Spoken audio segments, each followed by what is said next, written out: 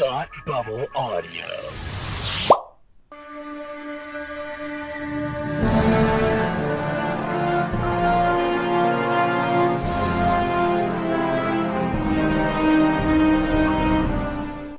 Hi, and welcome to Batwoman TV Talk, your weekly podcast following the adventures of Ryan Wilder and the CW's hit show Palmer. And with me, as always, Tony Ann. Say hi, Tony Ann. Hey, everybody. Hey, how's it going? Pretty good. Well, that is good. How is your TV watching been this week? Well, I'm winning in some places and losing in others, so kind of an even keel right now. Okay.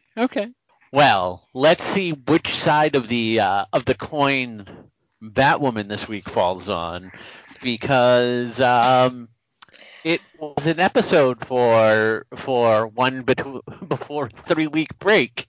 Yep, it was, and I'm just gonna go ahead and say it. It pissed me off. Aw, is it because Ryan didn't end up with Amani? No, we'll discuss what specifically pissed me off when we get there. But the fact that we have to wait 3 weeks pisses me off, which I did not realize until I saw the promo. By the way, like that's just rude. Whoever thought like 3 weeks was a good idea. I want names, people. All right. Well, we're gonna jump right into this episode entitled "And Justice for All." All right. So we start kind of where we ended up last episode, with Cersei and Alice looking over her new face, and Alice realizing that she is Kate, and is trying to tell her she is Kate. And Cersei's like, "No, you're wrong. I'm Cersei." I love the fact that this was a direct pickup. Was this the first direct pickup that we've ever had? No, we've had a couple. In fact, we've had a couple this season. Because this was the first one that I could really remember, and I love when shows do that. So it really stuck out for me. because it's easy to remember like how much time has passed, because it's like none. True, but it also whenever there's a direct pickup, it always comes at an important moment. Yeah. And this was a pivotal moment. Yeah. As Alice is trying to tell Cersei she is Kate and they're sisters and they're twins, and Cersei thinks Alice is crazier than what she is, there are moments that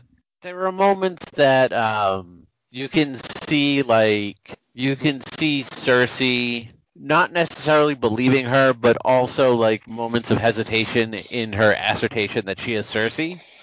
I think Wallace plays this really well. Like, she feels that there's something not quite wrong about what Alice is saying, but her brain is telling her otherwise. Like, she has the memories of Cersei. Right. She doesn't have the memories of Kate. I think her heart can sense that what Alice is saying is the truth, but her brain is trying to override her heart, and she doesn't quite know where to land. She's very confused. Yeah. And I would almost go ahead.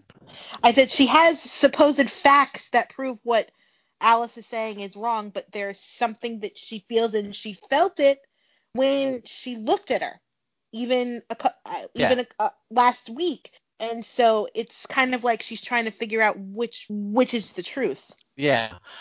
It's not a great equation, but I would almost equate it to like watching, like, not being in, but watching, say, a horror movie when you think something is going to jump out, like someone's like walking around their house at night, and you're like, well, here comes the killer or the ghost, and it just keeps going and nothing happens. That kind of seems like what we see in Cersei's reaction. Like, she almost seems to recognize Alice, but then she doesn't. Yeah. So, it's almost like a car that's almost going to start and turn over, but then doesn't. Yeah, it's very subtle, like, facial looks that Wallace gives, and I think really do a lot to kind of drive home what's going on without having to without drive having to without like having to hit us over the head with the te- dialogue. And I love it so exactly. much when an actor can bring subtlety into a performance that can express things that you don't need words for. I love it when we get treated like we are smart because we are smart. Right. So from there, Sionis comes down the stairs with the concealer that Alice made him go fetch at the end of last episode, and he drops it, having seeing Cersei, and he's happy that he has his in his mind his daughter back. That he tells Alice, you've earned your freedom, you can go. And Alice is like, you know what? I think I should stay. Like you don't want her to prune. I can fix that. And he's like, I own a cosmetic business. I think I got this handled. And of course, he threatens to cut out her tongue if she says anything. Which So I said she doesn't say anything. She goes right into action, which we'll get to later. so Sionis's men show her out, and we go over to a snakebite drug deal happening. With the buyer noticing that the drug looks different. It looks blue, where before it was yellow and red. Yeah. Yellow and green. No, he said yellow and red. Yellow and red. Which I could swear which makes snake green, bite, right? I think it makes orange actually. Okay. But I could swear snakebite was green, so when he said that, I was very confused. I definitely remember the red. I think the other one is one of those like it's like technically yellow, but it's like it's kind of like remember Bob Ross? Yes. Like he would have like ogre yellow, and like he would have like three different yellows and only one looked actually yellow. Yeah. It's kind of like that. Like it's technically a yellow, but in the eye of the beholder, you could be like, that looks a little bit more of a different color to me. But one thing we do know, it wasn't blue. No, it wasn't. And so the false face guy is like, the cook's trying out a new mixture, or he changed it up. Shut your face, junkie. Just give me the money. And as this is going on, Batwoman shows up, grapples the dealer to the ground. The buyer starts taking off. Batwoman knocks out the dealer and goes after the buyer, chases him down to a church. When she opens the door, there is a lady having a bit of a snack up at the front altar. Yeah, and the this was a person little she gross. is snacking on may or may not be the buyer. This was a little gross because apparently Batwoman decided to become The Walking Dead this week. Nope, they're just in Florida. Snakebite is now bath salts. They were like, hey, do you know how to make this? How do you make this snakebite? And he's like, I know how to make bath salts. It's got to be about the same thing, right? But it wasn't until Ryan decided not, or Batwoman I should say, since she was Batwoman at the moment, I didn't realize they were in a church at first until she didn't curse, because she was about to say that was at the end. Yeah, that was the end scene when they're fighting in the church, and she does that. That is a little bit funny. Yes. I thought it happened earlier. No, that's when she's fighting like the horde of them, and it's funny because it's what you do in church. Like I don't go to church that often anymore. Like Me either. I grew up in a Catholic house. I went to Catholic grammar school and middle school. So like I went through my first communion. I went through confirmation and all that, because it was pretty much like my mother would make us go to church every Sunday until we hit confirmation. Once we were confirmed, we were free to do what we wanted. And because I was forced to go, I was like, I don't want to do this anymore. Like I had to go to church every week, and then sometimes, twice a week if there was a random Holiday or something. like Yep. holiday or like Saint Day or whatever.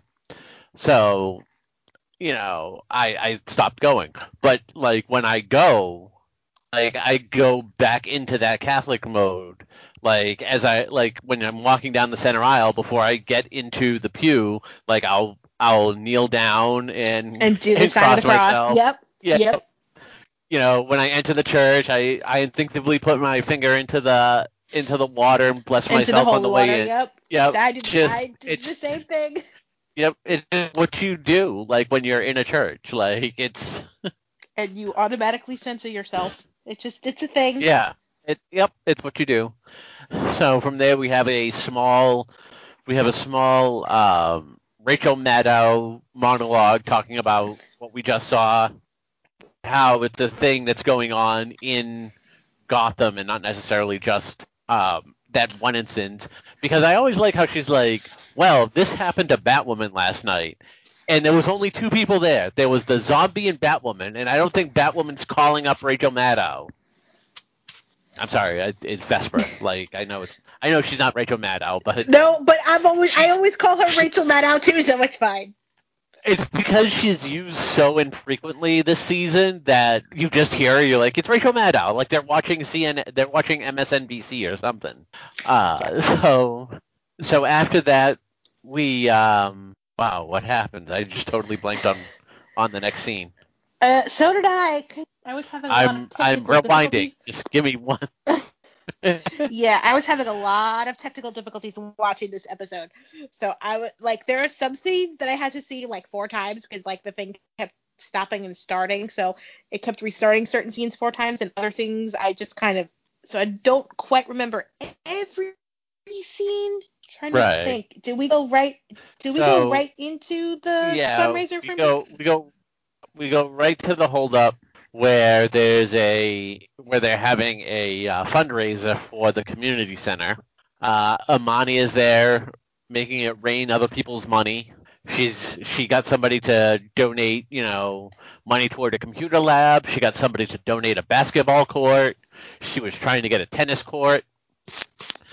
Luke comes over to Ryan, who's tending bar with his phone out, and he's like, you see this? And she's like, yep, I'm never eating spaghetti again.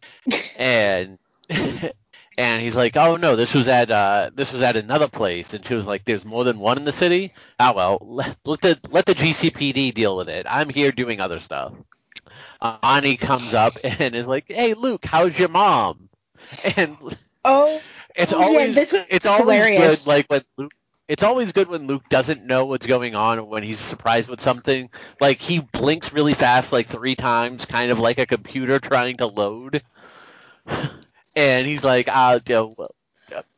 what? And Amani's like, your mother. Ryan said she had to bring you to your office. And Ryan's like, because she hurt her foot. And and Luke's like, oh yeah. And I loved this, like when Amani walked away, Luke is like, you've got to get better with lying. Yeah, so doesn't Luke. Like, that's the pot calling the kettle black, Luke. That's you suck at lying yourself, also, as we just found out, because you're like, she had a hangnail on her toe. But like, also Luke needs to be looped in if he's going to be her lie, and she didn't loop him in. She just kind of said it, and. Well, because she didn't know Amani was just going to show up and be like, hey, Luke, how's your mom? Right, but like... I understand. Like, she should have told Luke. Usually, like, she should have shot him a text and been like, look, I had to cancel on Amani. You are my cover story, so if you hear anything, just go with it. Like, right, it's 2021, you can text. Let's be honest.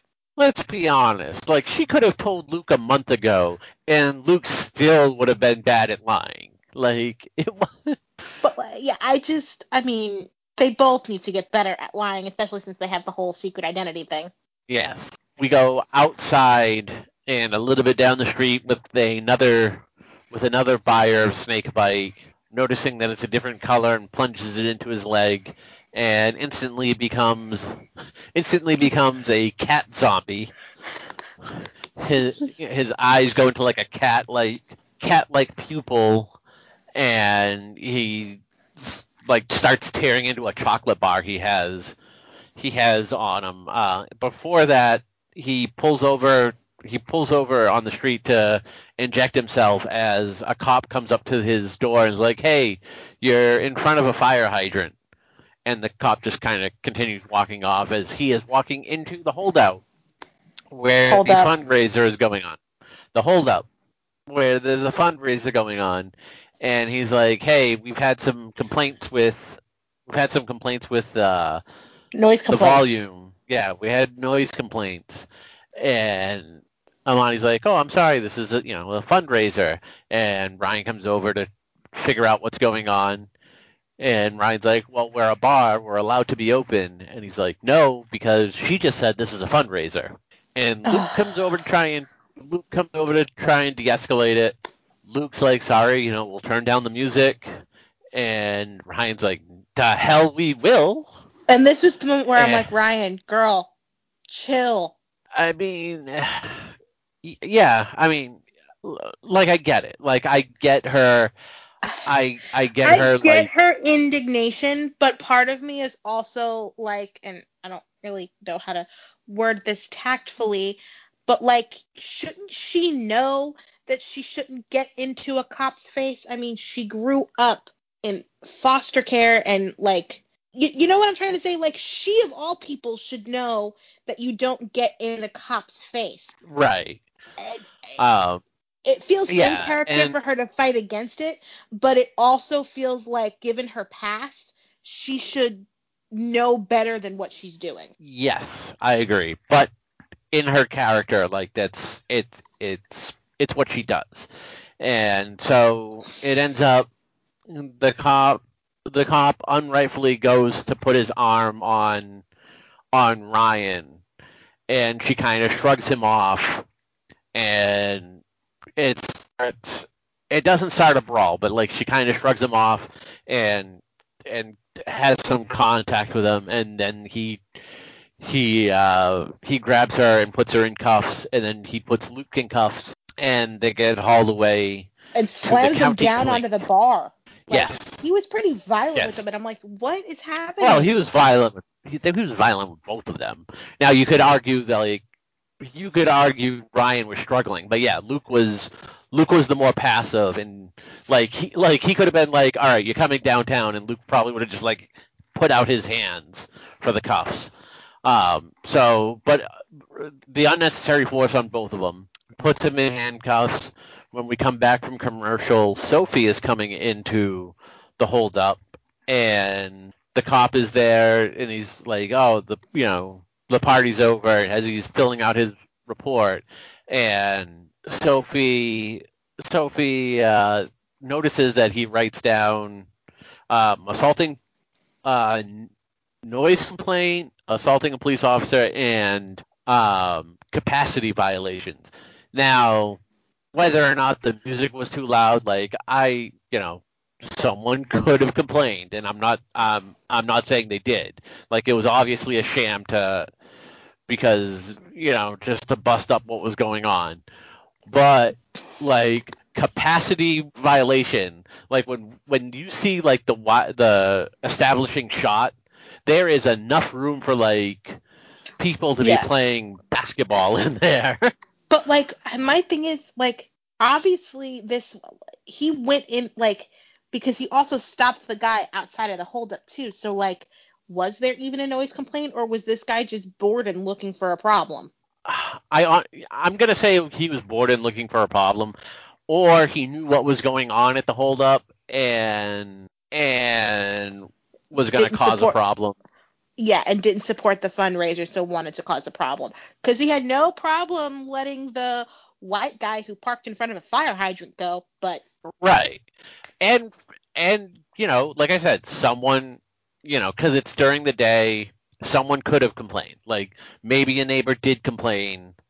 No, I don't even think there was a noise problem.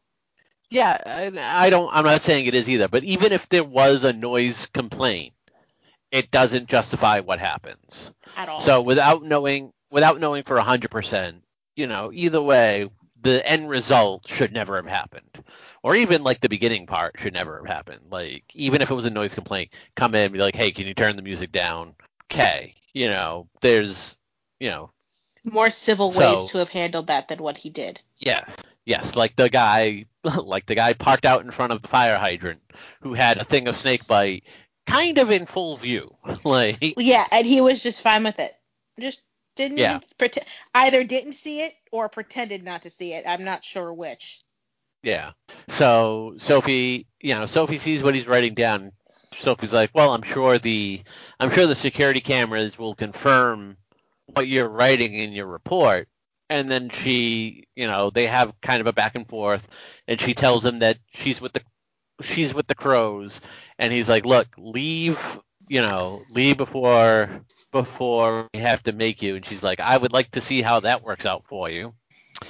We go over to the county lockup with Luke and Ryan. Ryan trying to remember Mary's cell phone or clinic, and she's like, "Who the hell knows people's phone numbers anymore?" It's kind of true. Which she is kind of right. So, But also, what Luke kind of jail cells have payphones in them? you're right. Was the phone actually in the jail cell though, or was it Yeah. outside No, it was. the jail cell? Nope, it was in the cell. All right. Yeah, that's weird. Like, I could see if it was like on the wall just outside the cell, and she's like can fit her hand through and like bring it through the bars. But yeah, if it's in the actual jail cell, that does seem weird. Although I always like how in these, and I've never been arrested, Neither have I. so I don't know if this is actually true, but I always like in these instances, like the phone that they give you for your one phone call that's mandated by law is always like a payphone. Like I Yeah. don't have quarters on me. Like how do you have the last payphone in this entire country here? And does Luke also decide? Is it the next scene or is it this scene that Luke decides to call the Crows hotline and then Sophie It's shows up? it's this scene. He's like, well, let's try calling the Crows hotline and see if they can connect us to Sophie. And Sophie's coming in. She's like, yeah, that's gonna go to voicemail. And at first I thought she might be there to bail them out, and then I realized, oh no, she got arrested too. Yeah, Because I wasn't sure, because the way it cut, I wasn't sure if like the way it cut on her scene, I thought maybe she might have like gotten one up on the guy.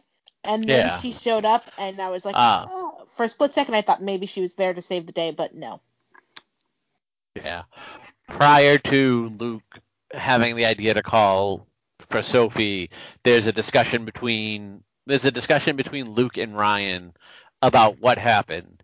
And Ryan's like, you should have been there to back me up. And Luke was like, I was trying to defuse the situation. And Ryan kind of insinuates that like diffusion is a privilege thing. And Luke is like, hey, look, I grew up around white people. That doesn't make me privileged. Like I'm the same skin color as you do. I have to face the same problems.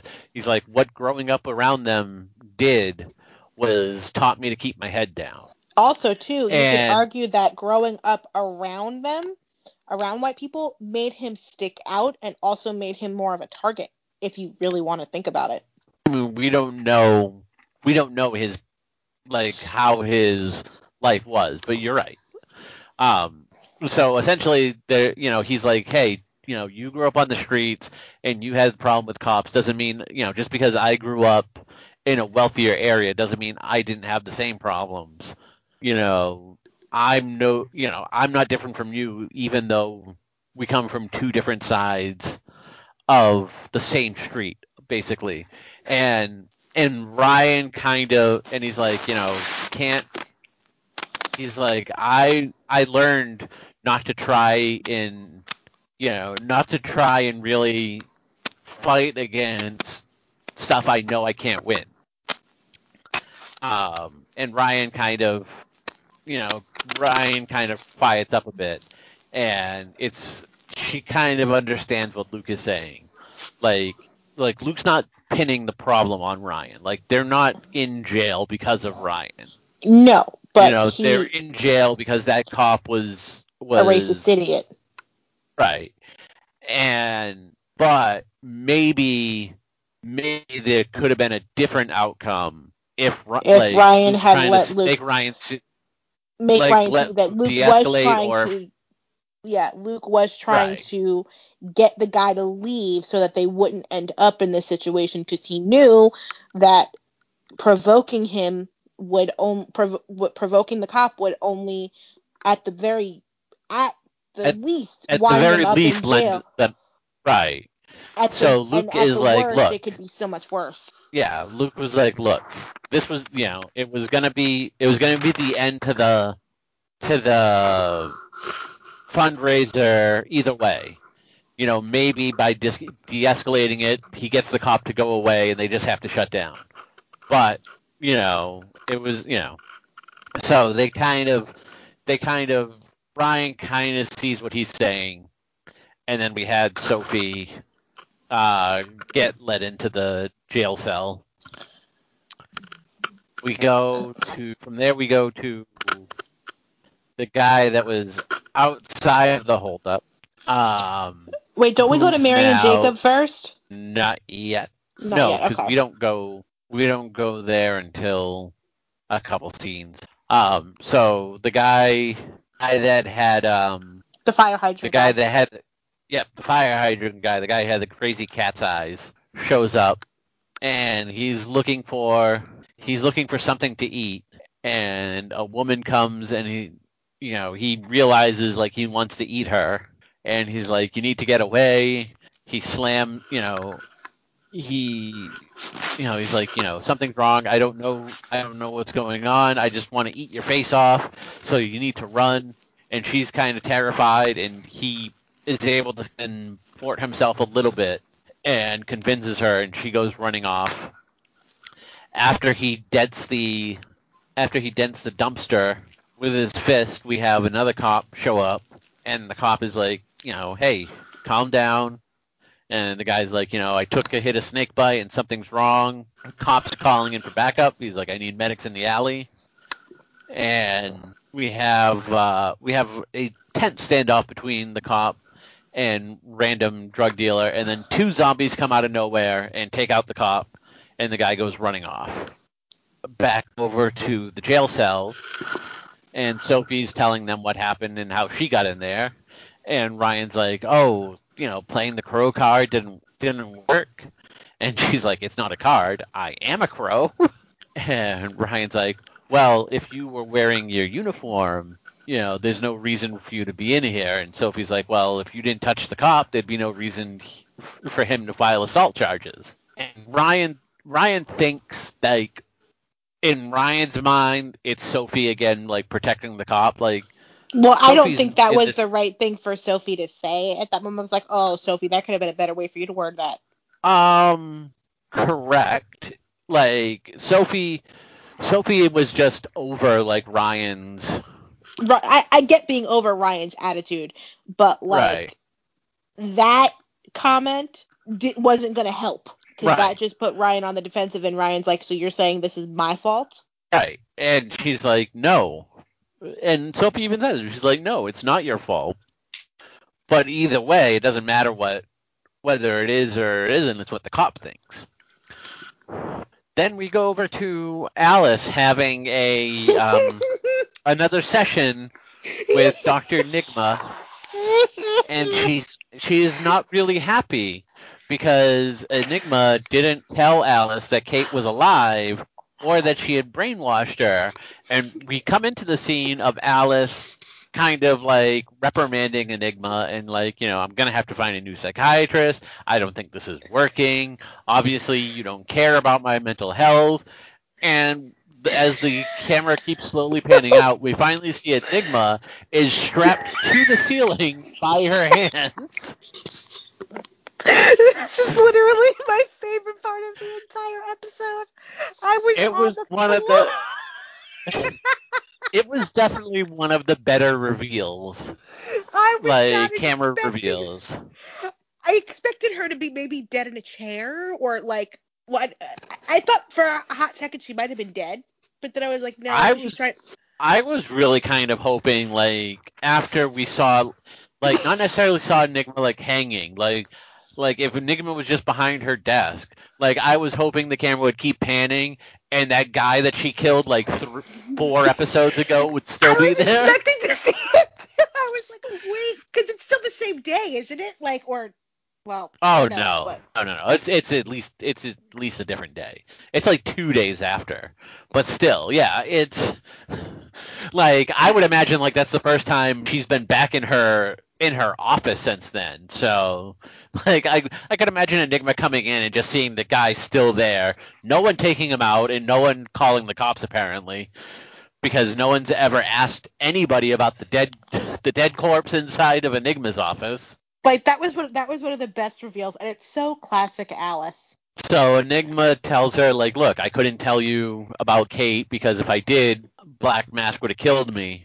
And then she tells her, like, hey, look, um, I can help you try and break her out, but unlike, because Alice is like, I just brushed Ocean's arm and I had all these memories coming back. She's like, look, I had to break her psyche down.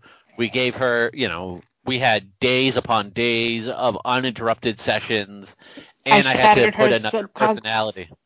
Yeah, she's like, I shattered her subconscious into 1,000 pieces. All I did was erase Ocean from your subconscious. What I did to her was a lot deeper. Right. So she's like, look, find something that has a real personal connection to her, and then come back. And Alice is like, fine, you can live for now. I love that she didn't untie her though. She kind of literally left her hanging there. I mean, we don't know that. Like, we don't see Alice leave. We only know that because we've seen the rest of the episode. We go from there, we finally go to Mary's super legitimate medical facility. And she has Jacob there, still on a stretcher, and he's like, he's asking her if all this is necessary. And she's like, you are 11 chest compressions away from totally flatlining. Yes, I'm keeping you a couple days for observation. And then she asks, what's going on, and he tells her about the false face guy that showed up in the backseat of his car because of the horrible security in their parking garage at the Crow headquarters. And she's like, look, I counted 11 Didn't track she say? marks. Didn't she say 16 track 16. marks? Yeah. She's like, I counted 16 track marks on your arms and legs. So it wasn't just a one-time thing. And as they're having this conversation, the And fire hydrant guy comes in, stumbles in, and he's like, you need to lock me up. You need to help me, and you need to chain me up. And then we go to commercial. When we come back, no, he chained himself up. He literally, like, there's a restraint hanging on the bed next to where Jacob is, and he literally, as he's talking,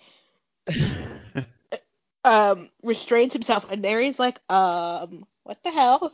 when we come back from commercial, Alice is in her new secret lair, I guess, which is the abandoned subway car. And she's looking for something, and she finds a box, and she takes out a pair of keys. As she goes to leave, Can Ocean we shows talk up. about the music in this scene for 1 second? The Maybe. the music in this scene bothered me because it sounded like a vibrating cell phone. Thank you. Yes, I couldn't remember if it was this scene or not.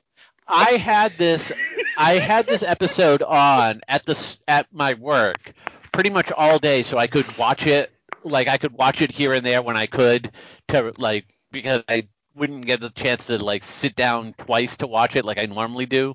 I watched it Sunday night, and then so I had it on all day for like 8 hours at the store. And every time this scene came up, I'm like, where the hell's my phone? It was Why is my it phone was going off? it was in every scene. It was in this scene and every scene after this. When it came Yes, to it them, was. Yeah. I You know was why? It was it was to driving show me. you like they're a horrible couple. We'll discuss all that later. But it was driving me batshit. I kept thinking there was a phone in the box. Yeah. I was like, I'm like, why is my phone going off? And I was like, why is my phone on vibrate? Like, usually after I wake up in the morning, I put it on volume. I'm like, why is my phone on vibrate? So Ocean shows up, kisses Alice. Alice kind of like hits him in the midsection, and he's like, "Oh wow, I got shot. Don't do that." And she's like, "Look, I have other stuff I need to take care of that's much more important than you." I did kind of side eye the fact that Ocean was just kind of like chilling in an abandoned subway car waiting for her. And like clearly she's busy and he tries to go in for like a hookup and I'm like, dude, Yeah, this is 'cause so not the time. He's just horny, is the thing. Like, well, I like, do come believe on, that Ocean. I do believe that he loves her, but like the way he's expressing that love is a bit problematic. We're gonna get to whether or not he loves her in a minute. From there we go to Mary's totally legitimate medical facility, and the guy is now like restrained and telling Mary and Jacob what's going on. He's like, it was blue. It should have been this color, but I didn't care. I just wanted to see her again. His dead girlfriend or wife that died in a car accident. And he's like, but now I want to eat people's brains because that's a thing that happens, right? And is this the scene where Mary asks him if he took anything other than snakebite? And she's looking at his lab work? Because she had a really funny line here that's hilarious, if this is the scene I think it is. Oh, the line of a Latin exam from hell or something? Yes! Yeah, a Latin midterm from hell. Let's see. I don't think so. I think that's a little bit later because we go back to them as the outbreak of people, like injured people, start rolling in. But yeah, it is. She has the pad in front of her and she's like, all right, you took snake bite and what the hell else? And that's when he tells her like, they must have changed something. From there we go to the jail cell with Sophie, Ryan, and Luke. And random guy. Which they're all. No, he's not there yet. Oh, random guy's not there yet? Okay. Nope, I believe he comes in at the end of the scene. And Sophie tells Ryan, like, look, this is the reason I joined the Crows is because I know it's a flawed system, but I believe that I can change it from the inside easier than I can from the outside. And she's telling Ryan, like, I think it's really important that little girls of color, especially black girls, see a cop or a crow who's black helping them, show them that they can do whatever they want. They can go into the military, they can become a cop, they can do whatever they want. And Ryan's like, look, I understand, and I'm happy that and that's a very admirable goal. And Sophie's like, look, you can be Ryan and you can be Batwoman, but I'm Sophie, whether I'm in a crow outfit or not, I'm still Sophie 24 hours a day. And side note, do we think mentioning that she's Batwoman in a jail cell? I've given up on this. I've commented on it before, and I'm not commenting on it again. Yes, she like at least Sophie like drops her voice when she says it. But yes, they've like how the entire city doesn't know anybody's secret in this show is beyond me. And Luke, Luke comes in and tries to talk to her and like, look, we all grew up in different ways, but we've all had to deal with the same things, And Luke's just trying to get her to realize like her mechanism of always like being aggressive and having an attitude about it isn't necessarily right. It's not the And best way to handle every situation. Right. As they're having this conversation, this white guy comes in and is being put into the jail cell for presumably trying to steal a car. And his defense is, if I was going to steal a car, would it really be a station wagon? Which, I mean, okay, that's one of the better defenses I've heard, because he's literally like, look, if I'm going to steal a car, it's going to be a car that's worth a damn. And he's like, man, they're always trying to keep us down. And that was just, that kind of made me cringe, that particular line. I was like, oh, no. I mean, no, it's funny because it's something that would happen, like in a jail cell, like. Oh, totally. Like it's there for levity, and I get why you would say like it made you cringe, but at the same time I'm like, the show knows. I think it was supposed to make me cringe, but it definitely achieved its goal. I think it was there to kind of show like the absurdity of people trying to use that as an excuse when they're white. Yeah. So before we go to commercial, we have another scene with snakebite users and the cops getting out of hand with the zombies, to the point where they decide to light up the bat signal, and we go to commercial with hearing over the intercom that they lit up the bat signal, and Ryan hears it on the desk of the police officer in the jail cell. And she's stuck in jail and can't respond. Yeah, as Ryan's pacing up and down. When we come back from commercial, the police officer's like, man, where's Batwoman? And just as Ryan's like, we need to get out of here, in comes Imani, and she's like, all right, guys, you're free to go. We have our lawyers here serving 3 accounts of false arrest, discrimination, and filing lawsuits other stuff. That was cool. I'm kind of, so yeah, that's good, and I do like after she says it like that, the car thief is like, yeah, stick it to the man. But I do find it odd that there was nobody in the holdup aside from the cops when Sophie was there. So how does Imani know Sophie got arrested? Because she's like, she definitely says like, all 3 of you. Any chance that Imani was Sophie's one phone call before she got into the jail cell? Maybe.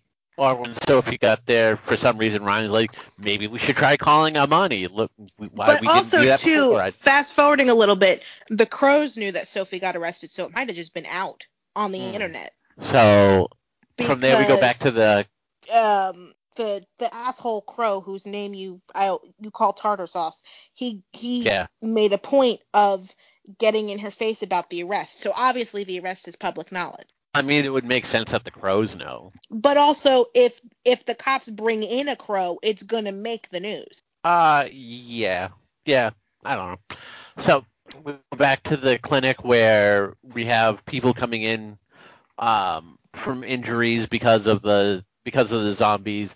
Jacob is helping Mary patch up the wounded, and he talks about how he did it for 20 years in the military. Sophie, Luke finally gets a hold of Mary, or Mary actually gets a hold of Luke, and she's like, there's a zombie apocalypse going on, and that you choose that one time to shut off your phone, and he's like, no, but we have way too many other things to worry about now. Yeah. Well, and she kind of, Mary's like, well, story. This is what's going on. Yeah, this is what's going on. Snakebite does this. For some reason, it's doing, she goes through all this medical jargon of why they're craving she's saying they're craving memories. Instead of reliving their memories, they're craving memories like food. And because of a misfire in the brain, it's translating into I must eat brains. Yeah. Basically. So she's like, I have an idea on how to fix this. We go from there to Crow headquarters, where Sophie comes walking in and is like, all right, we need to do stuff. All of the zombie attacks are right around this 4-sector area, right around the Presbyterian. So we're going to go and we need to help these people. And Tavaroff says, well, that's outside of our jurisdiction. And she's like, I don't give a fuck if it's outside of my jurisdiction. Like, we're gonna help these people. And he's like, well, is this from the commander? And she's like, he's not answering his cell phone. And he's like, so he doesn't even know you've been arrested. And he's like, don't you think you should have taken the day off to at least wash out the jailhouse stink? And Sophie's like, well, I am acting commander, as in your boss, so you're going to do whatever the hell I say. Do you really want to test wanna me test right me? now? Yeah. And he's like, all right, let's go kick some zombie-ass boys. They go off, and we go to the Batcave with Ryan in the suit, and Luke's like, all right, this is the drug. Mary said we need this drug. We inject them with it, or we give this drug to them, and it'll push out the snake bite, and they'll go back to normal. And she's like, so how are we gonna dose them all at once? And Luke's like, at once? Question mark. She's like, that is a gas gun, right?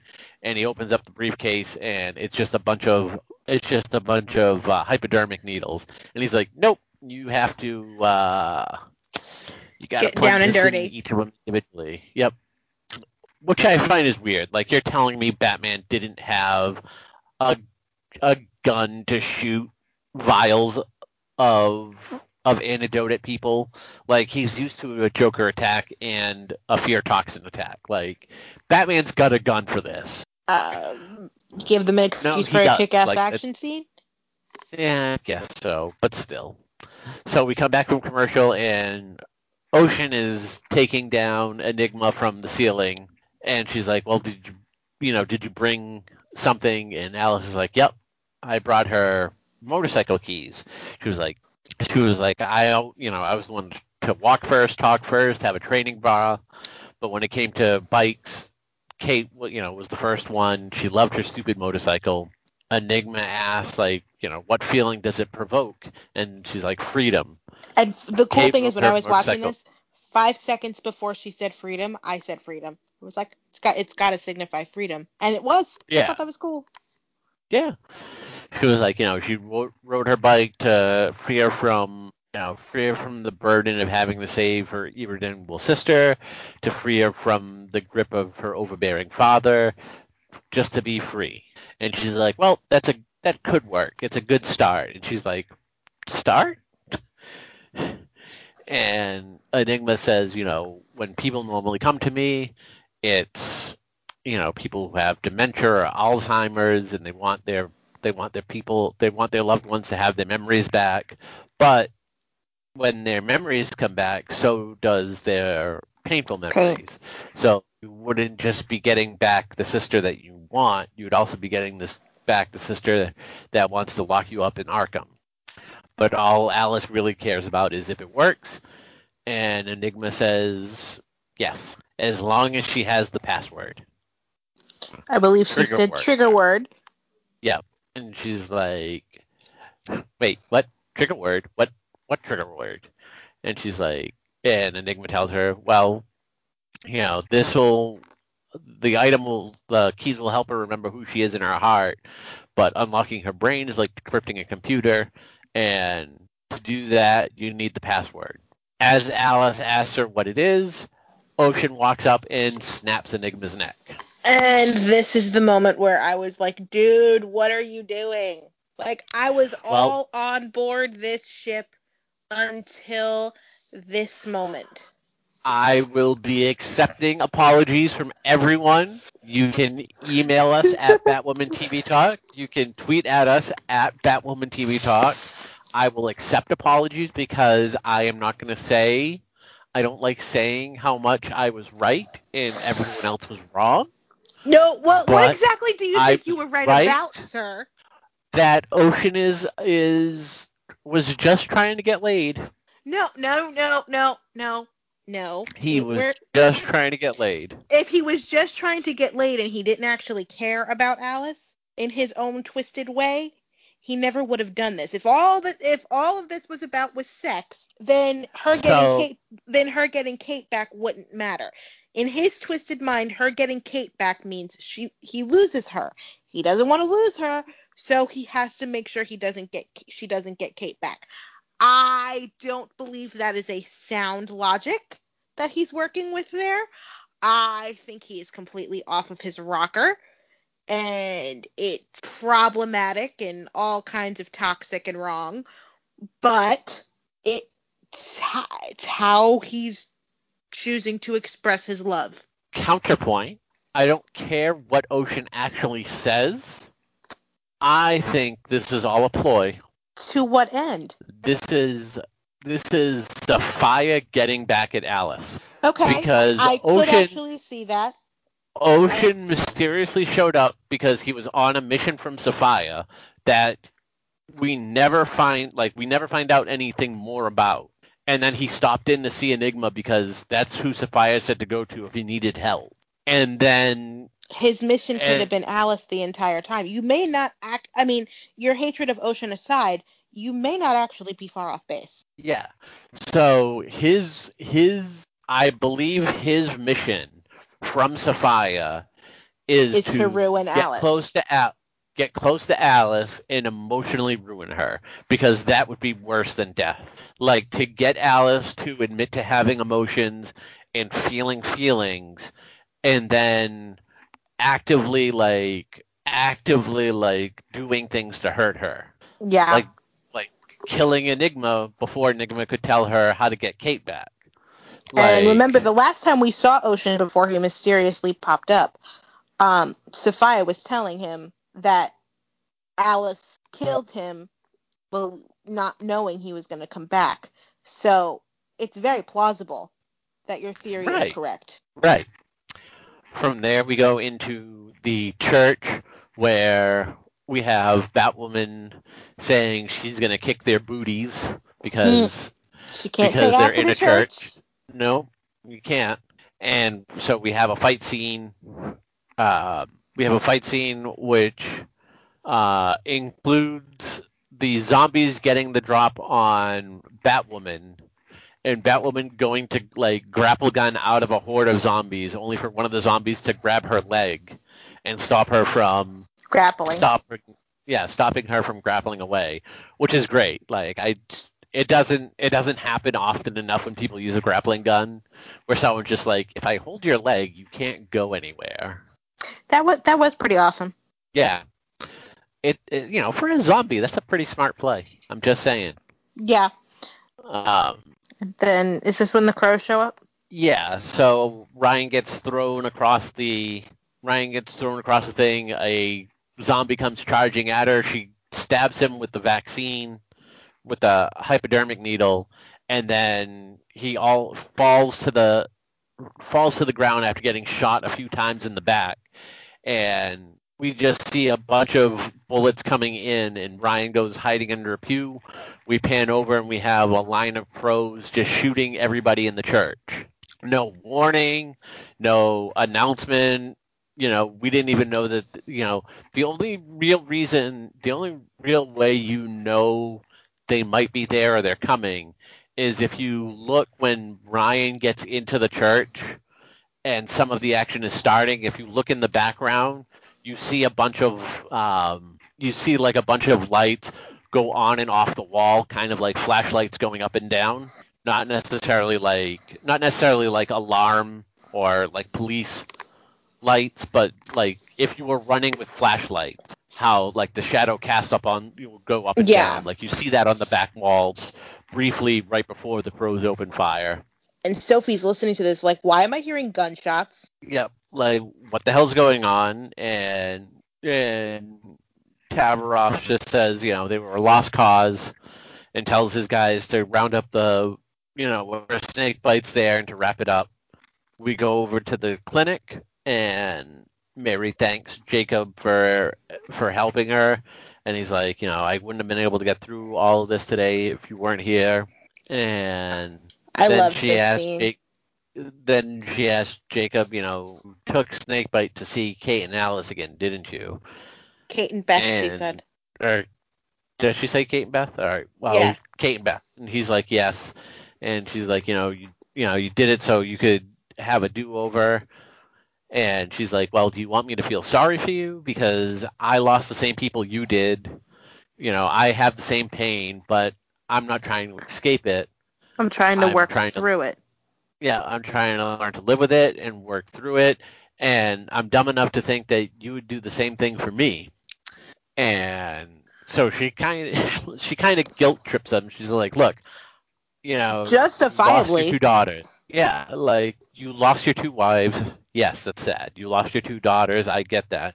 But I'm still here, and you're in danger of losing the one daughter that's still alive.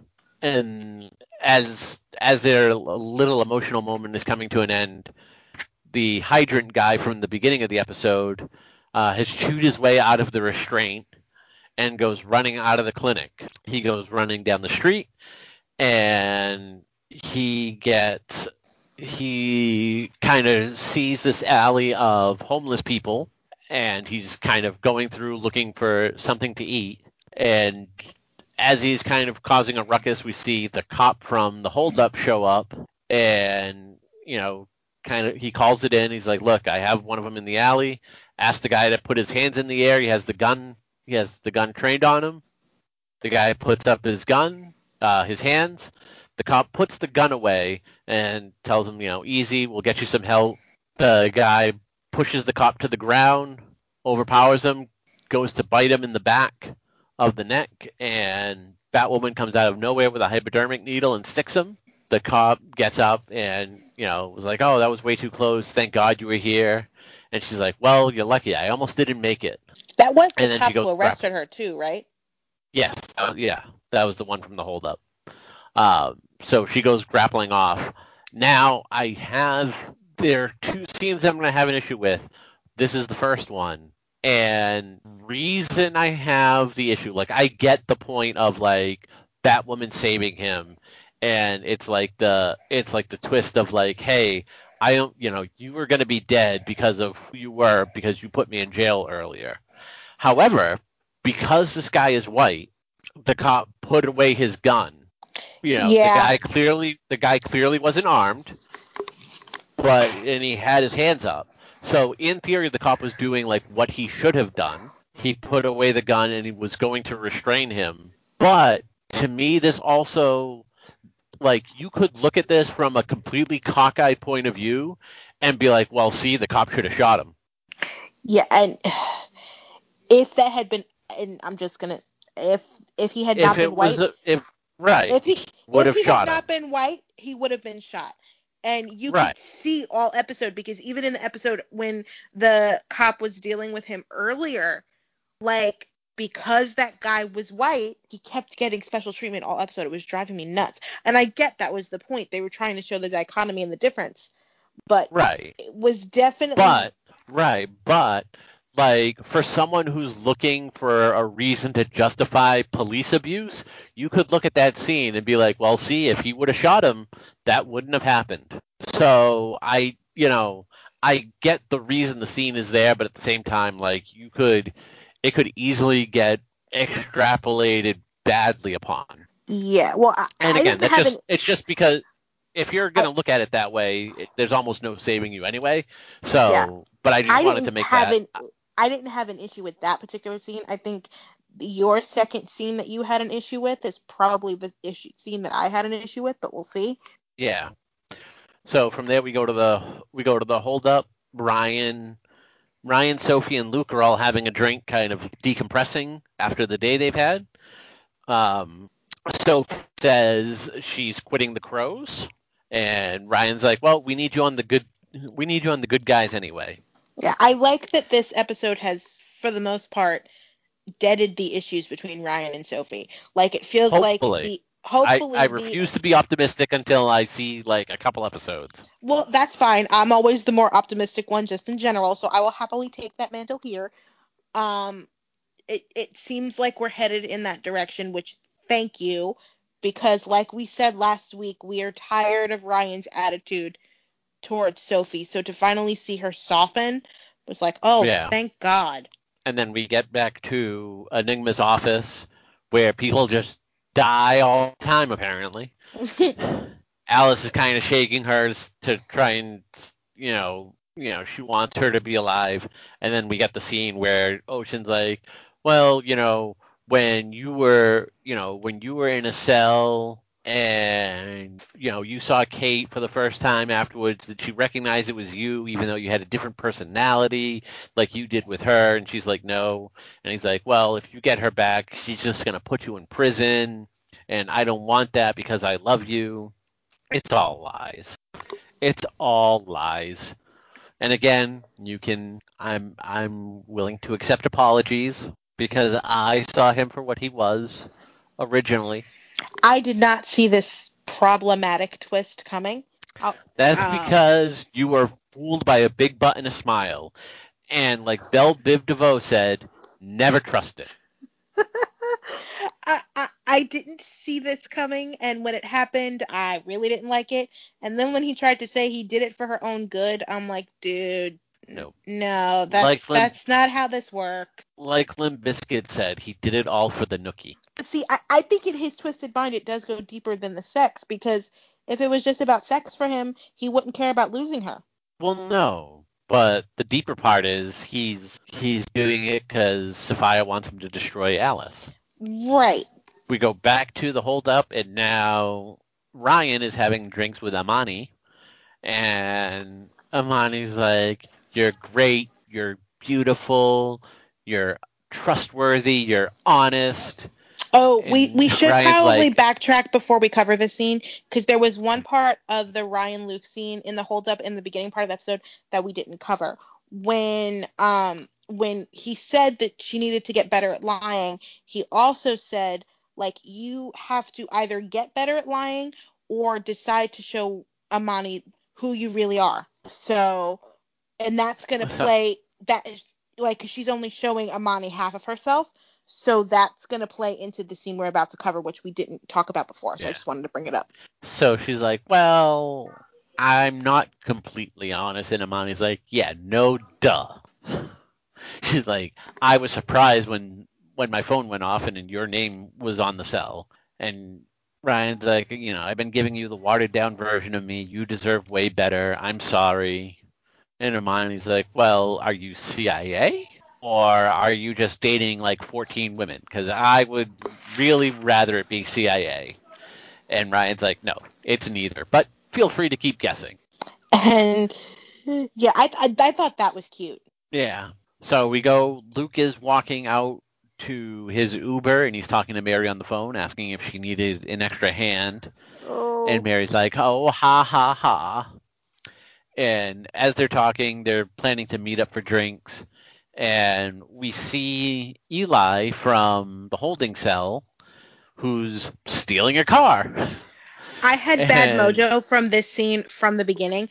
I didn't think it was going to go where it went, but I do want to say where I thought it was going to go. I don't know if you've ever watched the show Degrassi: The Next Generation, no. But there was a character named JT who was killed by, like, he wasn't stealing a car, he was urinating in front of it at the time, or trying to steal it, I don't quite remember, but I thought the guy that was carjacking the car was about to stab Luke and kill him in a way that was very similar to something that happened on Degrassi: The Next Generation. And if anybody any of our listeners has watched that show, you'll know exactly what I mean, but I was already getting bad vibes when this scene started, and then it just went way left.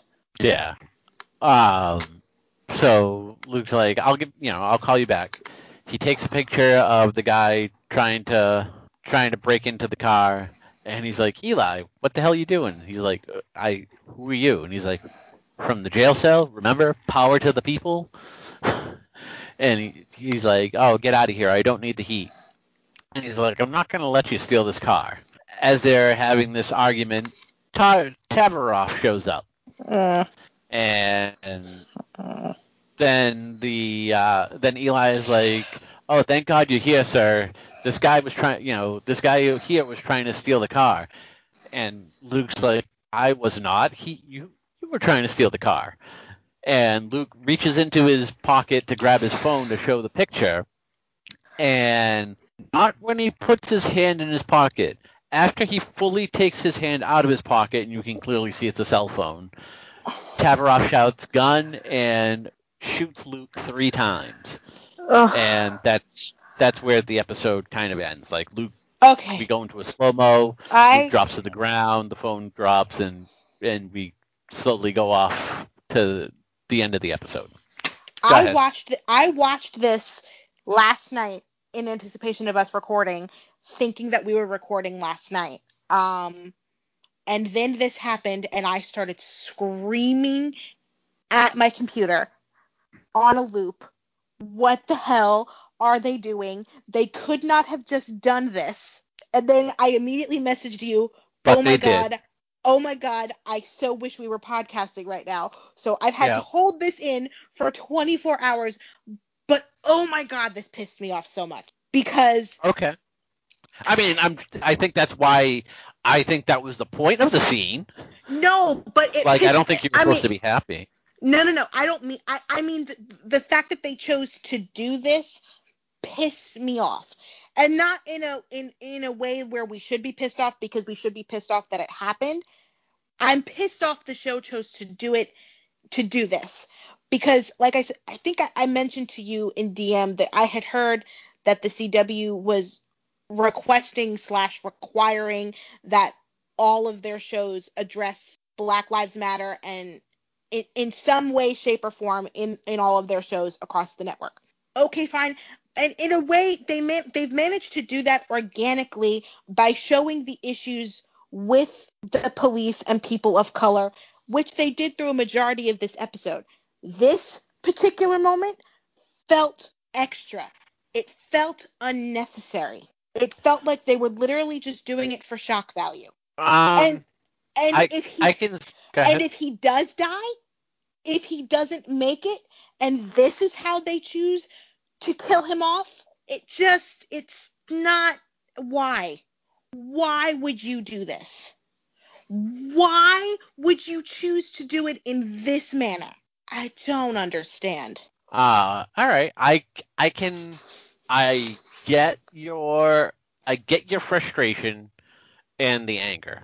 And I'm going to play devil's advocate. I mean, for the sake of conversation, for the most part. But so I think the scene was organic in the fact of, like, we've seen Tavaroff over the past few weeks, like, steadily overreach his authority, and I think this is like the culmination moment, and this is like the moment where I think this is the moment where he goes too far, and now that's going to force a reckoning from Jacob and the Crows, and you know, we're going to have to wait 3 weeks to see what happens.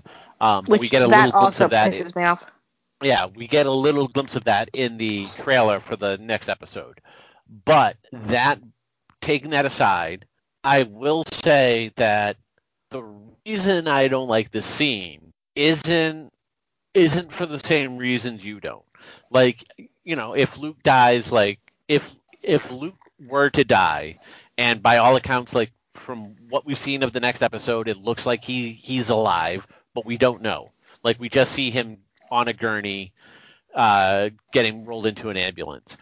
But the reason I dislike this scene is just because out of everything we've learned in this episode, and out of everything Luke has said and done, and Luke's like, you know, they, you know, taught me to keep my head down, you know, growing up around rich white people, taught me to keep my head down and he didn't de-escalate. keep his head down.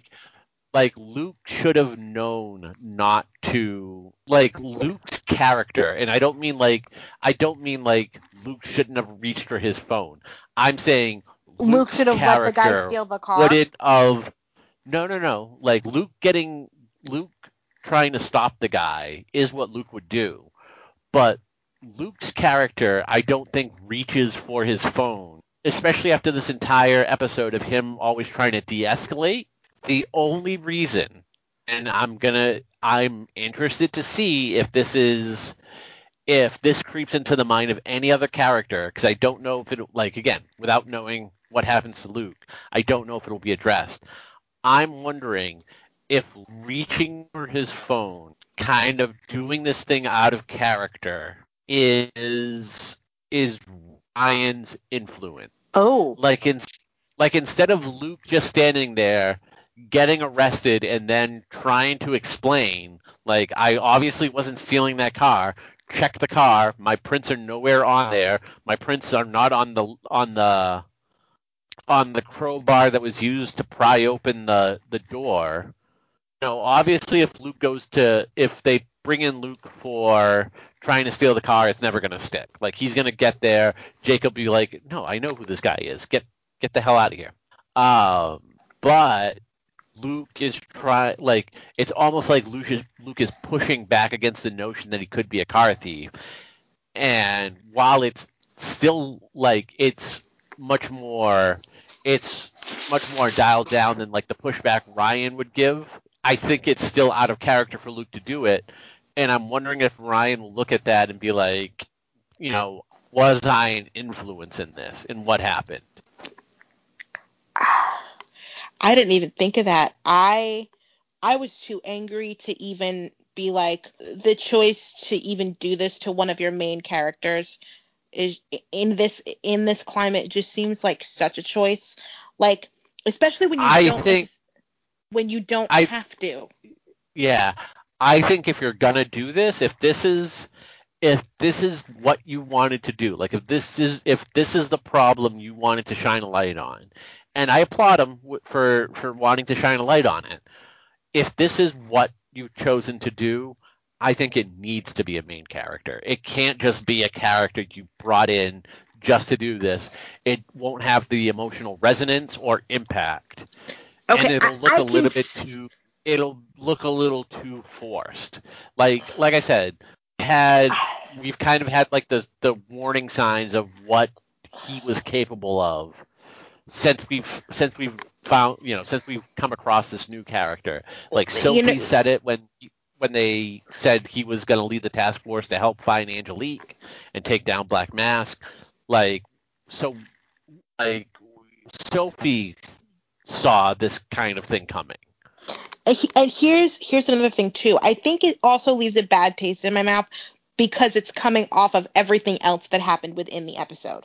Like, it felt like they already quote unquote addressed the issue within the episode, that this wasn't really necessary. If this was how they wanted to address the issue, fine. Okay. That in itself is a choice. But if that's the choice you're making, then this episode should not have been about that.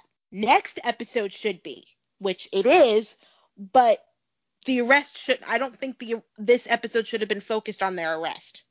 Does that make sense? I understand what you're saying, and again, like I'm definitely understand, and the way you feel is very valid.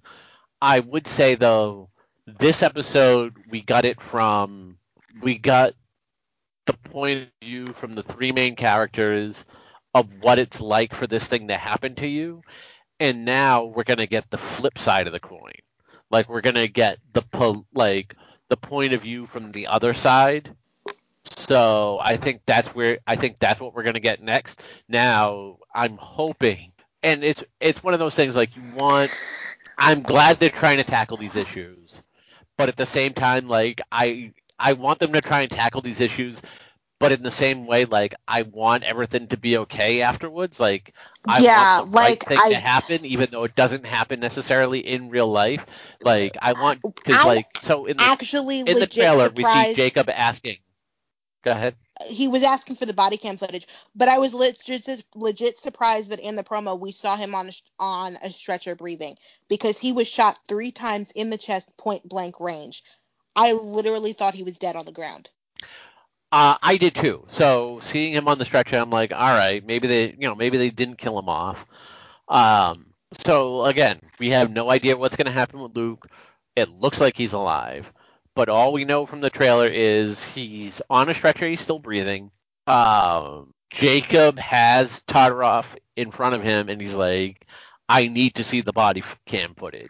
And we can only assume he means the Luke body cam footage. Like, we don't necessarily know if he means the body cam footage from Maybe the no, church. Like, maybe he doesn't know what's going on with Luke. no, Because I think he mean I honestly think he means him, the one I who shot agree. Luke. Right. Like, that's what I think too. But we don't know if that is the footage Jacob wants to see or the church. Because obviously Sophie would have, if Sophie's going in to quit the Crows, she's going to talk to Jacob, and he's going to be like, why are you quitting? And she's going to tell him what happened with Tartaroff. So maybe this is before he finds out about this. Like, again, we have 3 weeks of not knowing anything about the next episode other than like the 30-second trailer that was at the end of this episode.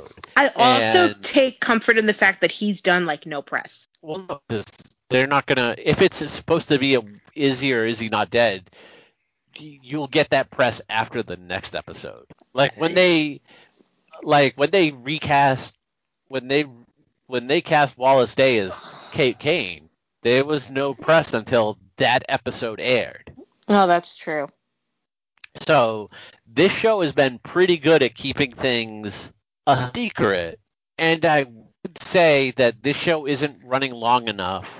I.e., like, this isn't The Flash or Arrow, where, like, if a main character was leaving, they would announce it ahead of time because it's only been on for 2 seasons. And especially if they're going to do it this way, they, obviously then it was, it's supposed to be a shock, so you're not gonna say anything ahead of time. So, I mean, I think he's gonna be fine. I think he'll live. I don't know if he'll still be on the show either way, and I don't know like what the long-term effects are to the character, but I think he's going to live. He better live, because like I said, it just leaves a very bad taste in my mouth to do this. I feel bad that he even had to act this. Like, it's just there's a lot of levels to this that I really didn't like. I am not going to put words in anybody's mouth. I am willing. In my mind, again, this is my mind because I want people to do the right thing ultimately, and I want to be in a world where where people are genuinely nice to each other. I'm a curmudgeon. I fully embrace this. But ultimately, like, if I saw, like, I dislike John Cryer as Lex Luthor. If I saw John Cryer on the street, I wouldn't, like, go up and slap him or spit on him or boo him. Right. I will say, it's whatever. Like, I'm not actively, nasty to people. I can delineate. I would really like to think and believe that when writers came up with this idea, they ran it by him. And if he didn't want to do it, I think they would have found something else. I hope so. I hope there was some kind of a conversation prior to this, because I would not I would be horrified if the way he found out was reading the script. There's no way that happened. No, there's no way. There's no way they handed him this script and was like, and just all kind of sat there watching him read it. Like, there's no way. Like, they came up with this idea, and there was at least a conversation of, I want to say the conversation was, this is what we have in mind. What are your thoughts, and is this something you feel comfortable doing? Now, it could have just been, hey, this is what we're going to do, but we're telling you ahead of time. Either way, I want to say he knew ahead of time. I hope to God that's true. And I hope as far as like input, like, if they decided they weren't going to bring him back next season and they were like, we're going to write off an exit for you, maybe they discussed how they do it. I don't know. I want to, like, once we're resolved what's going to happen with Luke, I would really like to hear from Cam about, like, the discussions prior to this episode. Yeah, what this was like, or just I would really like to know, like, But I also, like, I understand right now not doing press. Like, I Oh, of understand course. where we still don't know what's going on. Once it's kind of resolved, like, if it turns out he's leaving the show, whether voluntarily or involuntarily, I would like to see, like, then I would like a press, like, how did this idea come up? Was it Best yours? case You know, did you scenario, pitch it if to this them? was best case scenario, if this was his choice, if this exit was his choice, I would hope that he wanted an exit that mattered and that this was sort of a collaborative effort. That's And my that, yeah, easily be it. Um, I was thinking about this, and I, okay, I have a theory, and the theory is not going to sound great. okay. And by that I mean, by that I'm, well, all right, I'm gonna say the theory, and we're gonna go from there. If Luke's not on the show anymore, that gives Kate a place on the team without being Batwoman. Oh God, the optics of that are terrible.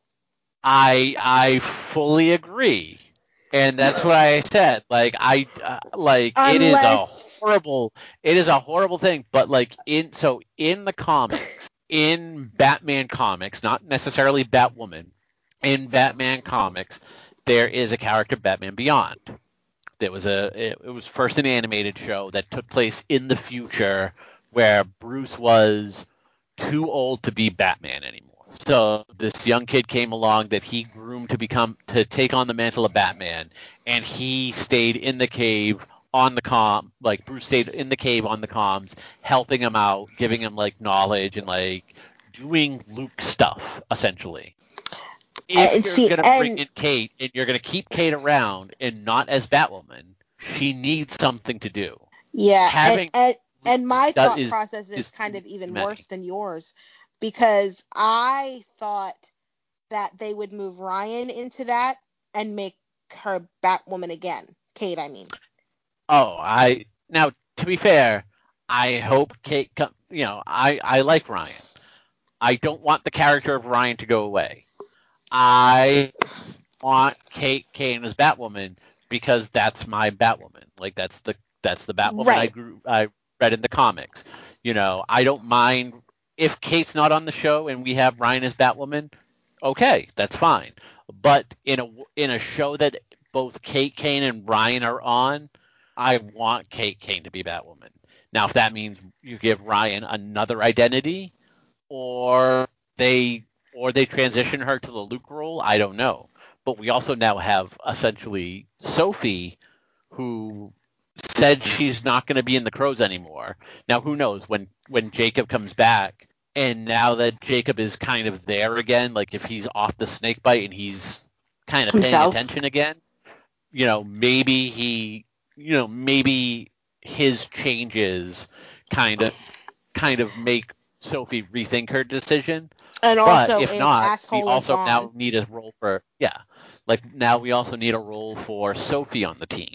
So like this team doesn't have a lot of roles. Please don't And make right don't now, please don't make the Bat Team Team Arrow, where there's like 7 heroes that all essentially do the same thing. right, all we need is Batwoman and Felicity. Like, get everybody else off the show, bring back Felicity, because that's what we really want. I completely understand and I agree with you. Well, I would love to see Felicity and Batwoman. I'm not even gonna front on that because I love Felicity. I picture myself as Felicity, honestly, because I love her that much. But that's not the point of this conversation. So that is the end of the episode. I think we've pretty much given our thoughts. We are off for apparently 3 weeks. How rude of them, Uh, honestly. Like I seriously. like I I was understand like that's what you do in TV, but still I was like expecting to get next. I wasn't expecting. I was expecting an episode this week or this coming Sunday, and then I was expecting to be off Memorial Day weekend and then back. This whole 3 week break crap, I ain't here for it. I do love the fact that earlier in the season when when we hit like the halfway mark and all that stuff happened on Coriana, we were like, I'm so glad like this happened, and then we had an episode the next week or like 1 week after. Like it wasn't like a winter break sort of thing, and now they kind of do it to us here. They were just like sitting back and were like, Yeah, wait they were until like, they get you to this just wait. episode. Just Yeah. they were probably working on and or writing this episode at that time, and they were just like, just wait till they get to here. Yeah.